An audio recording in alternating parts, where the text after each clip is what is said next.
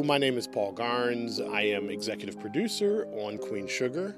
Welcome to the podcast, the Queen Sugar Podcast, episode 710. And today I have two very fine guests that I'm very happy to have, and we can talk about so much sugar stuff. The first one is a director who directed this episode, but she came to us in season 2 and has become a long-standing Queen Sugar family member, Aurora Guerrero. Did I say that right? Aurora Guerrero. Aurora Guerrero. We've been working on it. And then secondly, we have someone I'm very excited to introduce because I don't know if he's the person you love to hate or it's the person you hate to love. Either way, it's David Jensen. Thank you so much. It's great to be here.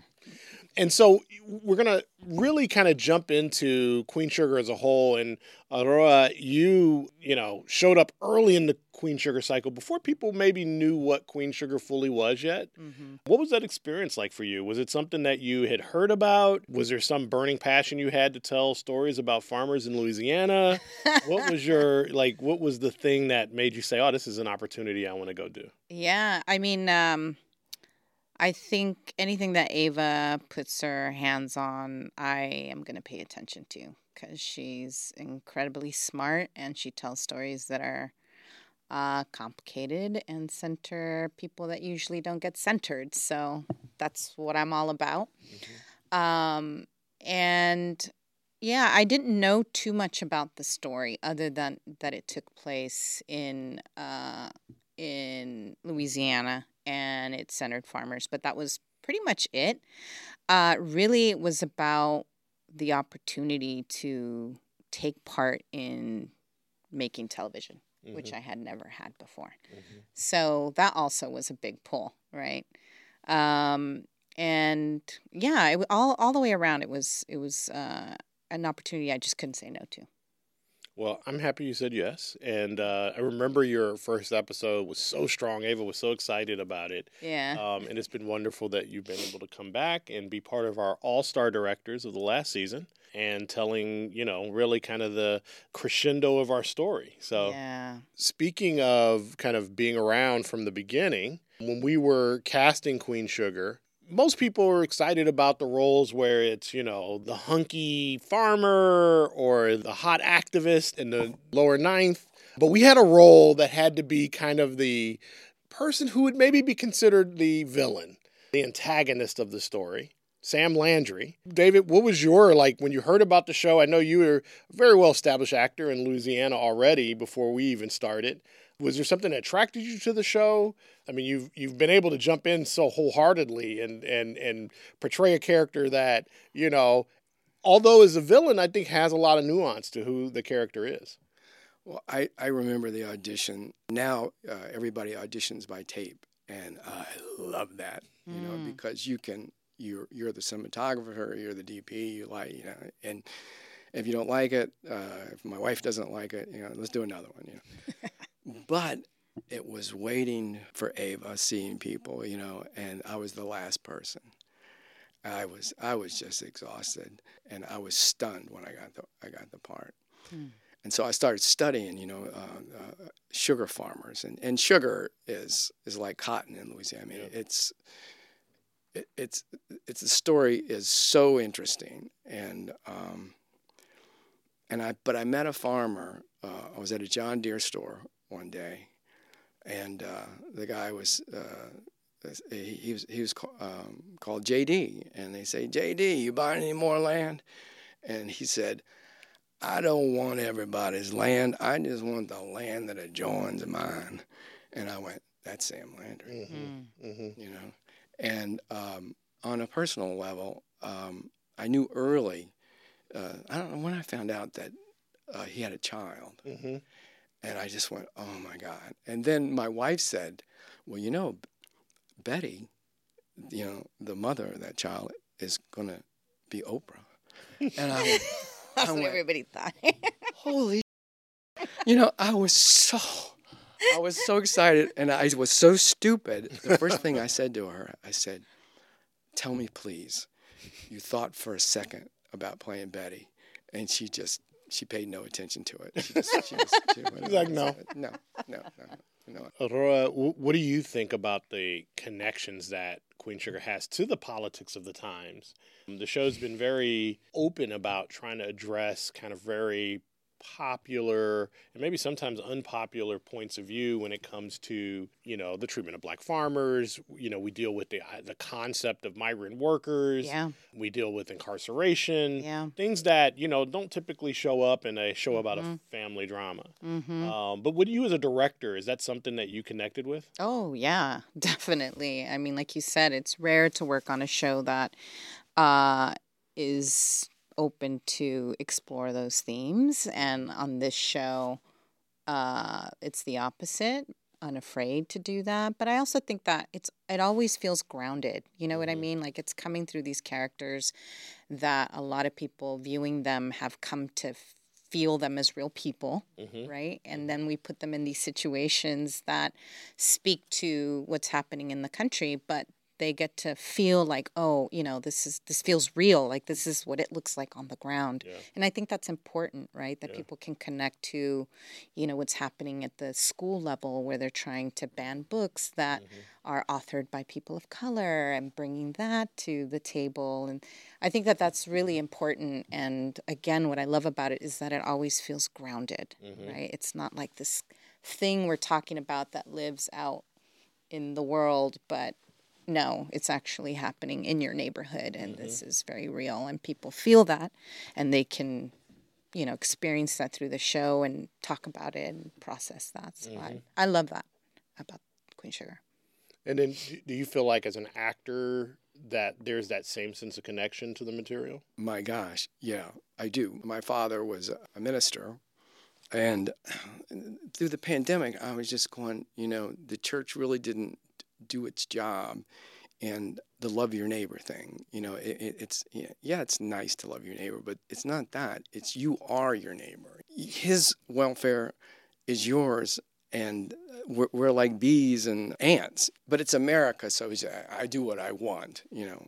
It's just so lame that you come down to the reason that a group of people cannot understand the lived experience of their neighbor. Yeah. And it's and you say that, and it just doesn't carry the weight of what you think it should. Yeah. But something like Queen Sugar, people come up to me and go, "Sam Landry," and I go, "Oh yeah, I'm sorry, I'm so sorry," and they look at me with astonishment and go, "Come here. Give me a hug," and I had one guy in Georgia. I think we were in Covington, Georgia. Came up with his family, wanted a picture with the family, and I don't get that ever, And I'm loving it, And he goes, "Well, you're an actor, aren't you?" And I go, "I think I am," And he goes, "Conflict?" And I go, "Yeah." He says, "We all need an asshole." And I just went, thank you. It was like the revelations keep on coming, so. One of the things that we've been talking about and seems like it's been building over this time is Prosper and Sandy. And you got the episode I did. I was happy about that. Have you done a wedding episode of anything yet? No, I don't think I have. I've done parties and stuff like that, but it's no wedding. Yeah, no, this was a thing. But I was so excited. Like I wanted it to look fancy and good and just awesome. Like I really wanted to celebrate their love.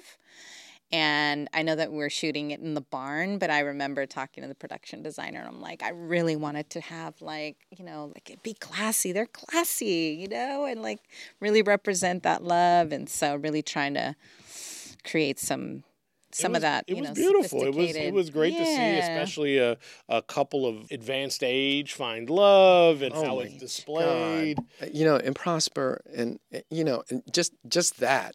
I'm 70, and you don't see that. You don't see love portrayed. Yeah.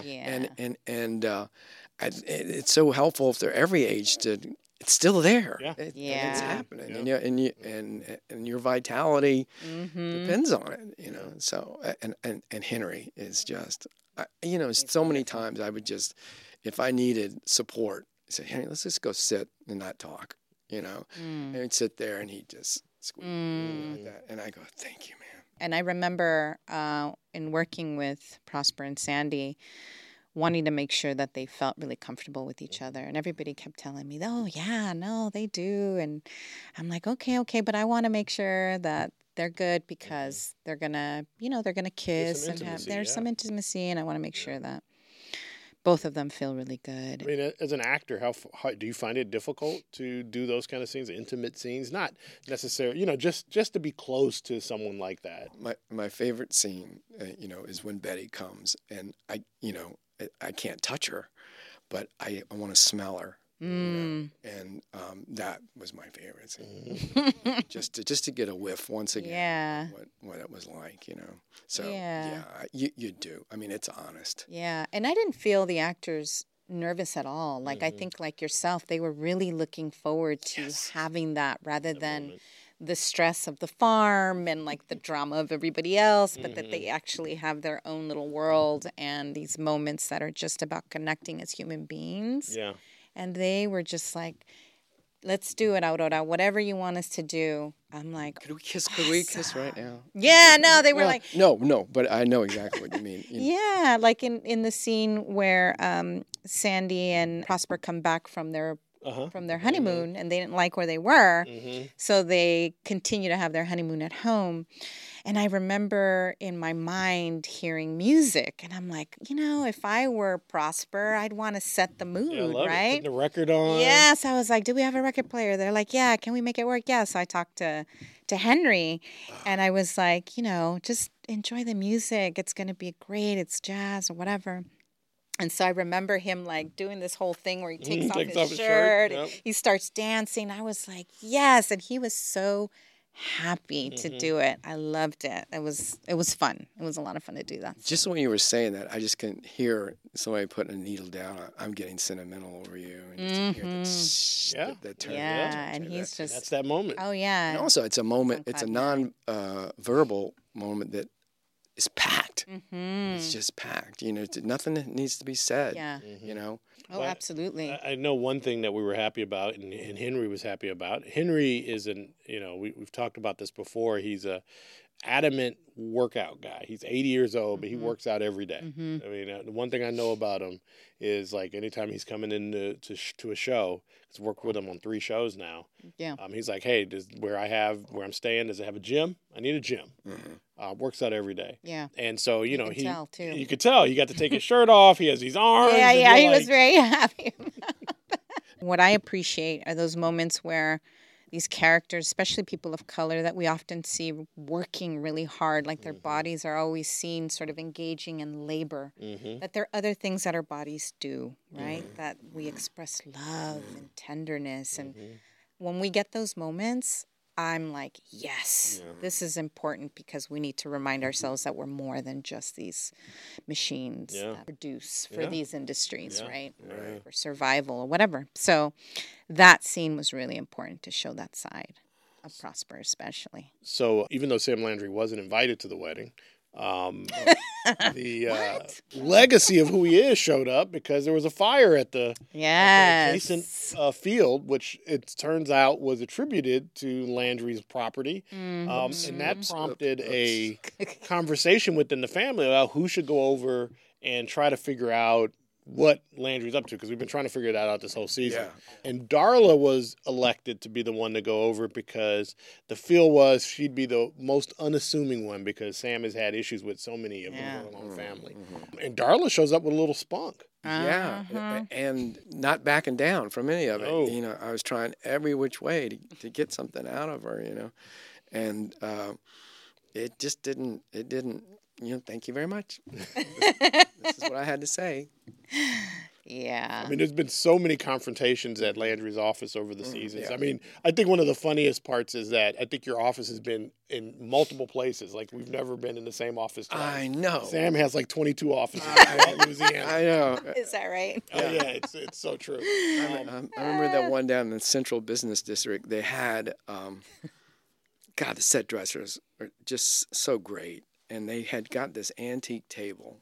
And I hope you don't know. Oh, no, I know it. I was going to tell this story. Was that Ina May? So we're shooting on Carondelet at a law firm.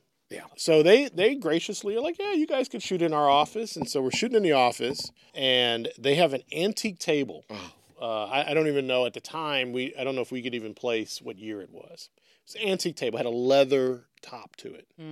It was the center of their law library. And we're doing a scene. It was, I don't say a super tense scene, but it was one of those kind of dun-dun-dun scenes. And David, which people would never imagine is, has such a sense of humor and is a jokester.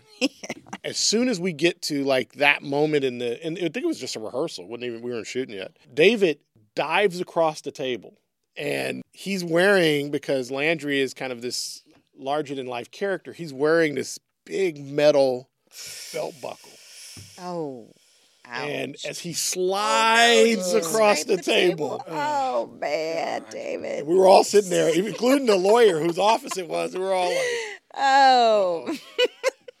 And the idea was like a Groucho Marx thing, it was just a slide up. And I was sliding for a while, but the L on that buckle just was like a plow. And all of a sudden I hear, it was some laughter, but I know it said, that's not enough laughing.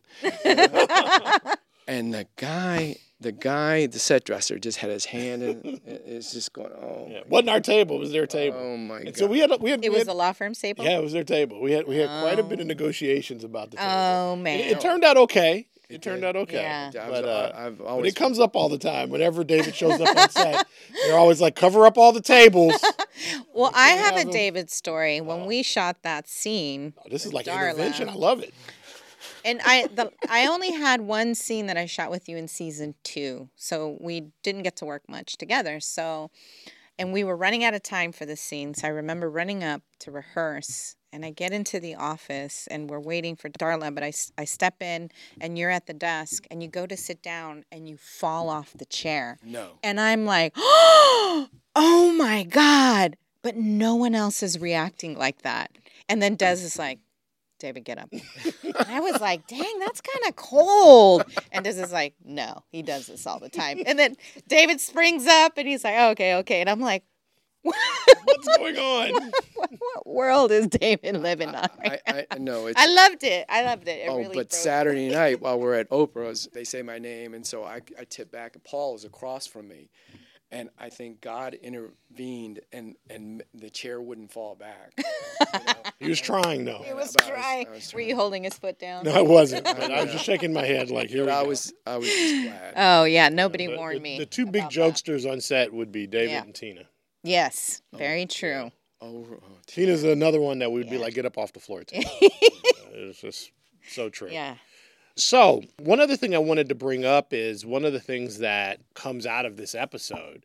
Because of Landry's foolishness, Vi and Hollywood decide that they're going to go and find Betty.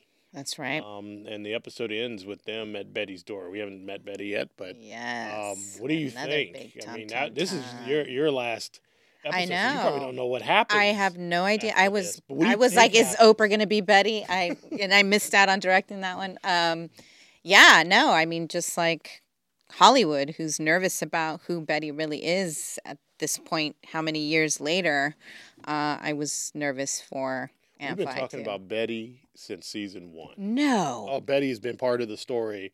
I mean, when we introduced the daughter, when Amira came on, which is one of my favorite reveals, right? When they're like, come into the office and then tell my dad to come in. And no one would have imagined that Landry was going to walk in. It was just a great moment. Vi has been threatening Sam Landry with Betty since the beginning. Like, she would always be like, don't let me go get Betty. Yeah. You don't want me to have to get Betty.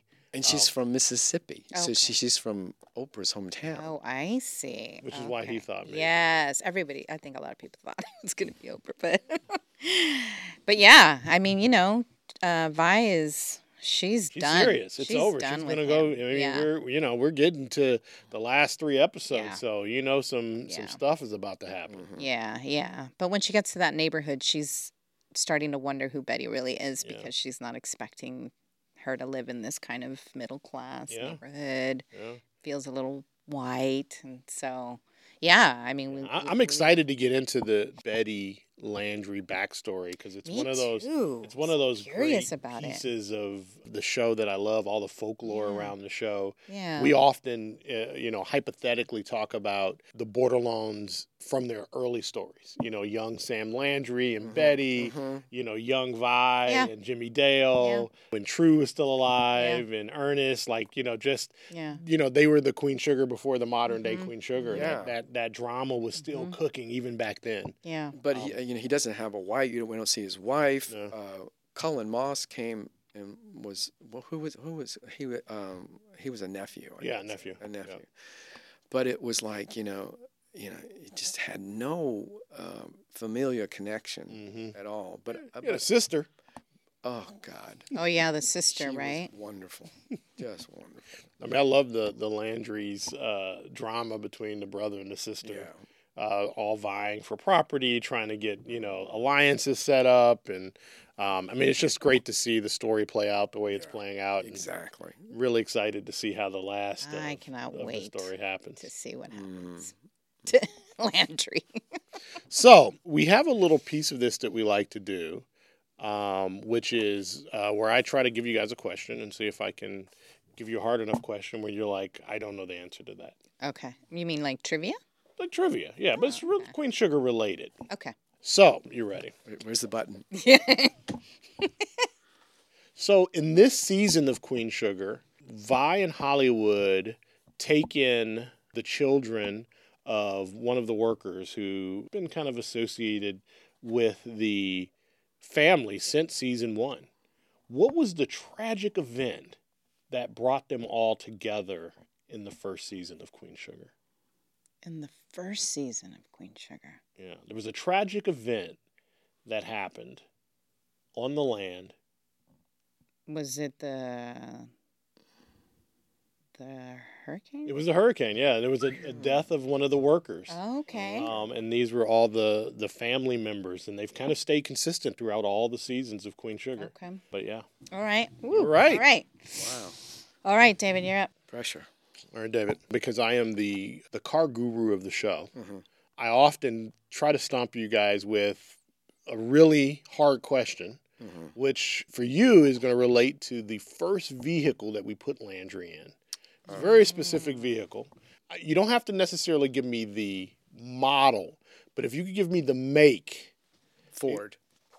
It's close enough. It was a Lincoln. It was the Lincoln pickup truck. Oh, it was the pickup truck. Yeah, it was the Lincoln pickup truck because we were like, Landry would be pretentious enough to drive like this, pickup truck, but a Lincoln, like the most elite pickup truck out there. Yeah, and a farmer that really doesn't do anything. Yeah, you aren't hauling anything in that, Right. You're absolutely right. It was a Ford. Well, I didn't do a good job stomping you guys, but maybe next time. Yes. Look, it was wonderful having you join us, and more importantly, it was wonderful for everything that you guys have contributed to the show. Would not have been the same without you there directing, and certainly you there being the foil for our characters. I got so much more back. I owe you way more than you owe. Well, I'm happy that audience gets to benefit from the relationship and watch what happens to Landry, enjoys your episodes and the setup that we have for the final 3. Yeah. Thank you guys so much. Oh, great. Thank you, Paul. Thank you. Appreciate it. That's terrific.